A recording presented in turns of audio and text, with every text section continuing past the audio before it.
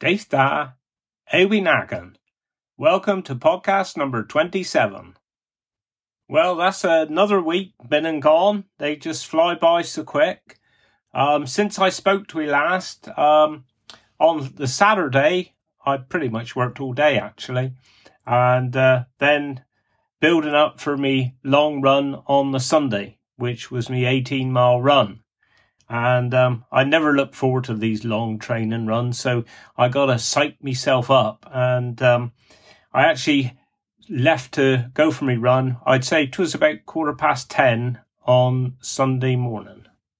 So I drove through Slades and then up the hill and down through Bazion. Got in that a brilliant name, Bazion. I don't know, I ought to look up to see where that came from actually, but yeah, I love that name. And down, and I was going to run from Polbrock. So I parked up there in the car park, got out the car, and my phone started going. And this was about 10:30. So I answered the phone, and it was a nursing home to say that we'd had a call. So back in the car, back home, get changed, and then I had to retrace my steps. I think I got back out to Polbrock again, well, about 3 hours later. And then I managed to complete the run. It was, okay. It was not too bad. The last few miles was a bit tiring, but managed to do it okay. And I know James, he did a 16. No, he was going to do 16 yesterday, I think it was, but he had a bit of a niggle with his knee, I think after about 13 miles. And it is always worrying when you're getting this close to the marathon. If you pick up an injury, it was really worrying, but hopefully it is nothing. But yeah, the training's going fine, and thank you everyone so far who've donated for the Just Given for Fleet. It's been brilliant, and I'll say if anybody else wants to, just go on Just Given, David and James Bray for Fleet, and any donation would be proper.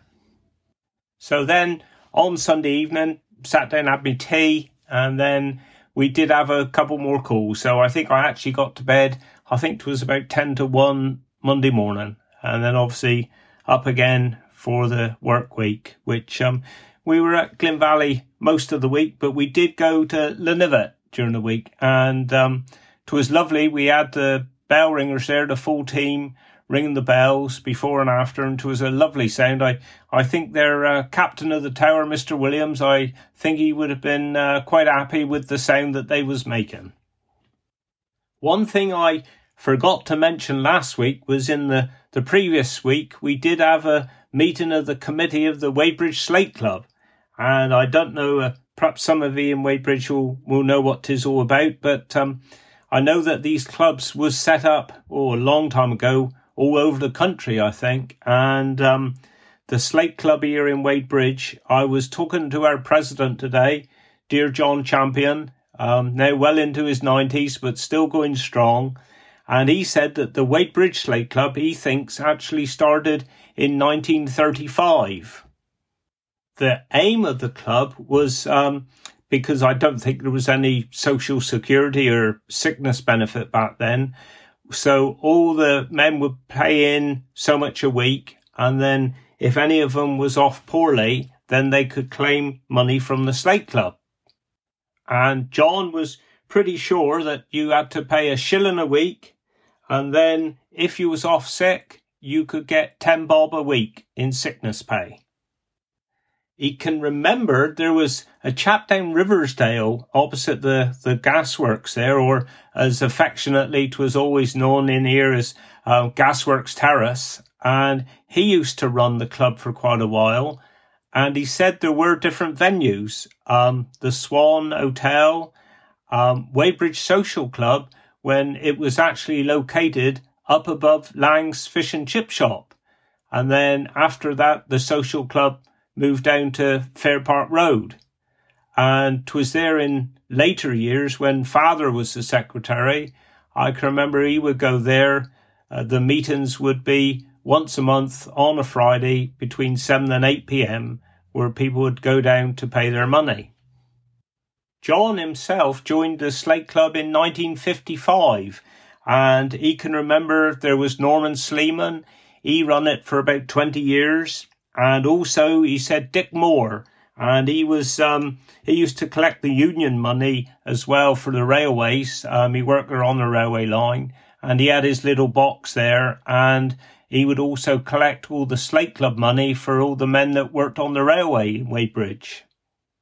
Father actually joined the committee before he became undertaker. And I can't remember half of the names of the committee members over the years, but there's a few that I do remember, and obviously not all in the right sort of order, like dear Bernie Richards, who Bernie used to work for us as well. He was one that would always meet with Father, or Charlie as well, that worked for us, because Charlie run it for, well over 20 years. I don't know if it's 26 years, I think. Then there was Bill Berry, Mike Sims, Dick Lang, Lloyd George. And there is a saying, I don't know where the bloomin' saying come from. It said, Lloyd George knew my father, father knowed Lloyd George. But 'twasn't about that Lloyd George. I think 'twas about the politician Lloyd George. But I remember Lloyd, he lived up Wellington Place. I remember him very well. And obviously the committee today, John Champs, he's the president, and then Char is still on the committee, myself, Ken Rillstone, Phil Blake, and we've now been joined by Jill Chapman. I must admit, we last year was going through a little worrying stage because Char, as I say, he'd done it for 25 or so years, and he felt that the time was come to pack up. So we sent a message out to all the members if anyone would like to take over. And of course, we didn't get anyone immediately that came forward. And I was quite happy to do it because I know Father had done it. But I'm afraid in the changing times we live in, it's thought that these days there might have been a conflict of interest sort of thing. So that kind of ruled me out. But then we was very pleased when dear Jill Chapman, which is Charlie Philp's maid, she come forward and said yes, she would do it. And so the Slate Club will be continuing, and Jill now is actually collecting any membership money, and it's she's down at the John Betchman Centre every Friday from 2 till 4. So if you've got any queries at all or any new members want to join, just pop down to see Jill and she can give you all the information. But thankfully, 'tis still going on. And I say these days, the money paid out, it goes towards the funeral. And 'twas a long time ago that actually changed from being sick pay to actually going towards the funeral.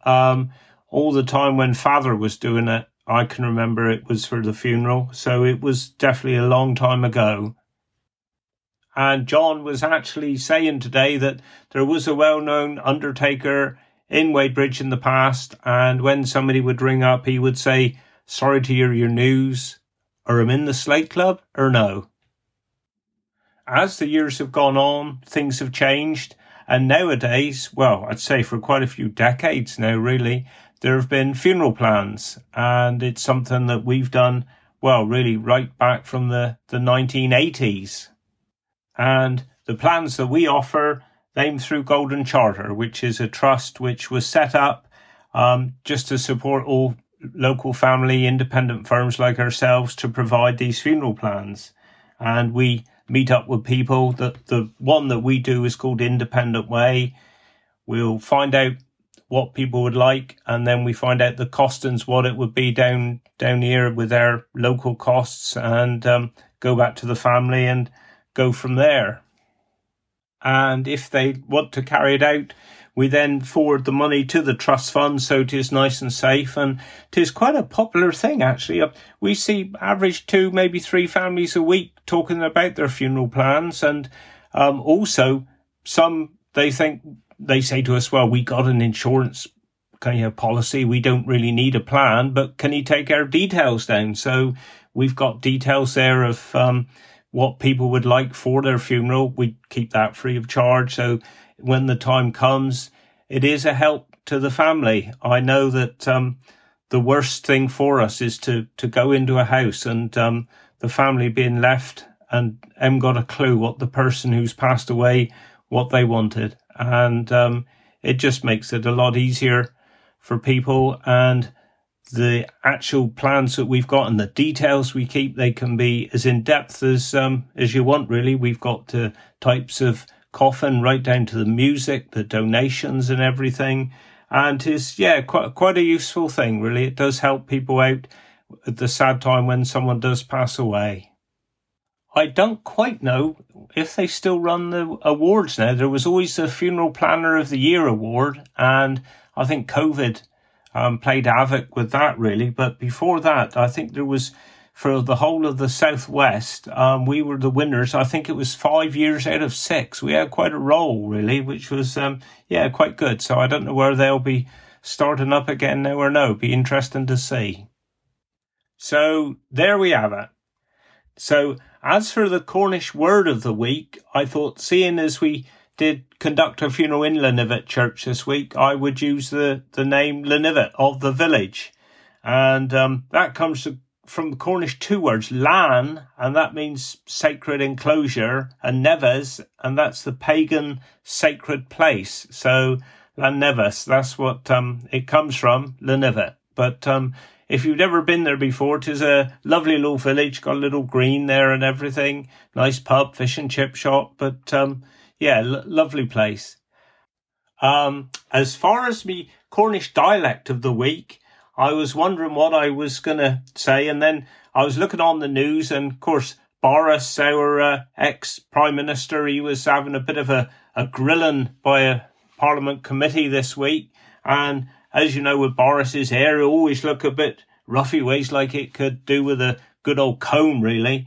And that reminded me of the Cornish dialect, where if you're looking a bit like that, a bit unkempt, untidy, they'd say to you look like you've been dragged through edge backwards. So that's the one for this week. You look like you've been dragged through edge backwards. So there we have it.